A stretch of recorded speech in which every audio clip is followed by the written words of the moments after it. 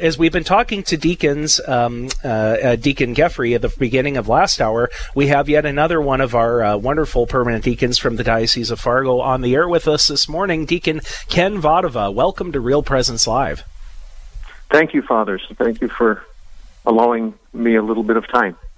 Well, we sure appreciate it. And if you could just orient yourself to our listeners in terms of your background and how long you've been a deacon and the kinds of particular ministries that you're involved in. I grew up in Vesleyville, North Dakota, St. Luke's, went to high school in Park River, TAMDSU for 4 years, served as an FFA advisor in Finley Sharon for 35, and got ordained to the diaconate 8 years ago, which 4 years later opened the door for me to become a chaplain at Ave Maria Village Nursing Home in Jamestown now for the last 4 years. So if I understand this correctly, FFA advisor, were you also involved in VOAG teaching and shop classes? Vocational agriculture. I think there's a special place in heaven for guys who end up doing that sort of thing. Did you lose any fingers or appendages as a deacon? No, that was my prayer of Thanksgiving as I walked out the door in Finley Sharon. I walked out with all my digits. So did my kid. Yeah, that's very important too. Yeah, you know, with between the arc welders and the circular saws and all the rest of it. It's a miracle that any of us make it. Yeah, amen. Very good. And so how long have you been in the Jamestown area now, Deacon? 4 years. Wow. 4 years, okay. Chaplain at Ave Maria Village, and just been a gift to be able to. We talk about service with the diaconate, and in a sense, FFA, we were talking about that, learning to do, doing to learn, learning to live, living to serve. I didn't realize that motto one day would lead to the diaconate, which means to serve, and wind up now in a nursing home serving the elderly. It so happens that we spoke to your predecessor, right? You took over for Deacon Geffrey in that role? Yes, I thank him most graciously because it was because of him that I got the invite to come here. And it's just been a blessing to both me and my wife, Tammy, to come to Jamestown. Deacon Ken, can you tell us, I know, so you have Jamestown and Valley City, which is really nearby. How many permanent deacons are there right there in that immediate kind of two-city area? Well, there's one in Edgeley. There's one in Oaks who moved to Valley City. Deacon Tom and I are here. About a half a dozen in St. Catharines, probably, right? Five or six, half dozen, but one of whom, God rest his soul, Deacon Northman passed. Yes, passed, and Deacon Klein is in the nursing home, and a couple of others are considering or are retired. So that's one thing that's interesting about the diaconate. We think we get to a certain number, like priests. You wind up with some priests coming in, but there's priests going out too into retirement or otherwise, and that needs to be replaced. We can always use more good men and their wives standing behind them in the permanent diaconate.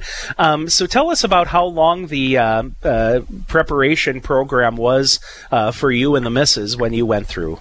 It was 5 years, and a journey for both of us. We looked at pictures before and after, and there's a certain amount of gray that appears. Like what happens to presidents, where they age visibly in office. Yes, but it is an important process, and once you get into the diaconate, it continues. There's ongoing formation, as there is with priesthood, continuing ed. And retreats on an annual basis. Yes, we have one next weekend. Very good. So this what in regard to the 40th anniversary here that's coming up? How are you involved with that, Deacon? How am I involved? Well, at our not so often meetings, we talk as a deacon community. Wouldn't it be nice to celebrate the gift of the diaconate? So I guess somebody has to put that into motion, and you're not always going to please everybody, and we can't always get a good date. But we started communications with the diocesan office and the bishop and Father Kramer, and we came up with Saturday as a time when we could come together and pray the beautiful prayer of the Mass in thanksgiving for the gift of the diaconate. It was 50 years ago last year that after Vatican II, the diaconate was restored. And here in the Fargo Diocese, 1979, we had 8 deacons ordained for the first time. And I guess you would consider them pioneers. I was thinking about that just yesterday. They're pioneers in the diaconate because it's changing formation and how it works and its acceptance and things like that. It's changing, yet it's beautiful. It's beautiful. And you actually needed somebody to be able to step forward, first of all, because they didn't have other, role models to look to and say, oh, so-and-so is doing it, maybe I can do it too. So, yes, right. In that sense, they really were pioneers as far as this is concerned. And one of the things that I mentioned in my parish community, as Father Gross here with you, is that although we've had, deacons over the last couple of decades and stuff, prior to that time, people, and even during these last few years, a lot of people may think only of, transitional deacons with seminarians who are in that final year or so of preparation before they are ordained priests. So, what does it mean for the Church to have this charism, that the permanent diaconate brings to parishes? Well, you just reminded me of today's scripture reading in the Liturgy of the Hours for morning prayer. It's 1 Peter chapter 4, verses 10 through 11a. Right. As generous distributors of God's merciful grace, put your gifts at the service of one another, each in the measure he has received. The one who speaks is to deliver God's message. The one who serves is to do it with the strength provided by God. Thus, in all of you, God is to be glorified through Jesus Christ. And I was looking at the diaconate, and we don't have that many numbers. And really, we've had about 72 deacons ordained over the years in the Fargo Diocese. We have about 35 that are still active, and many of them real close to retirement.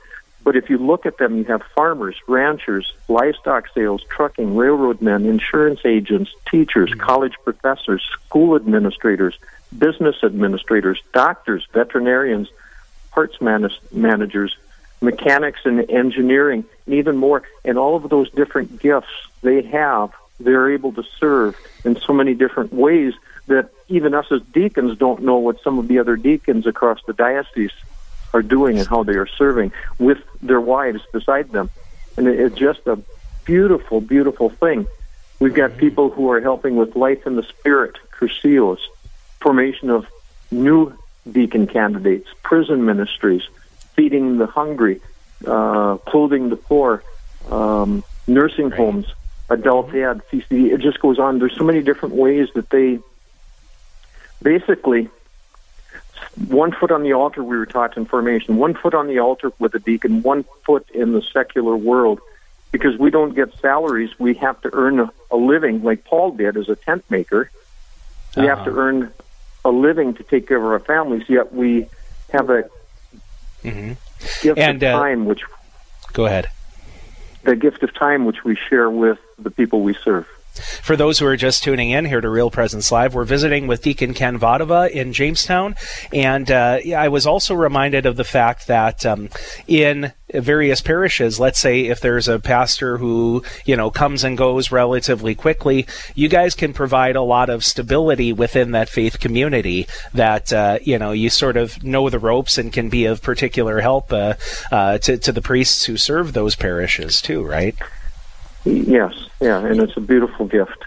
One of the I think he was the member of the original class, Deacon Al Schmizik, who he is deceased now, but even before I was ever in the seminary, he was such an inspiration in my life, an example, and I actually, in my mind, I hold him up as the ideal for the permanent diaconate. He was a retired plumber, and he literally, he was at St. Michael's in Grand Forks, North Dakota, and he would literally, I mean, I loved his identity as a deacon. He literally would go canvass the parish, go check in on the widows and so forth, and like under the guise of anything I do to fix your house, blah, blah, blah. But he would minister as he went about, and he was such a down-to-earth, just and unassuming, and he could go in there and bring communion and fix somebody's pipes while he was there at the same time. I mean, he was just an incredible man. Yep. Well, thank you very much, Deacon, and just give us a reminder of the time frame for the celebration this weekend in Fargo. Everybody is welcome to come to the cathedral at 10 a.m. on Saturday, September 14th, and celebrate the Mass with Bishop John T. Folda in celebration of 40 years of the diaconate in the Fargo Diocese.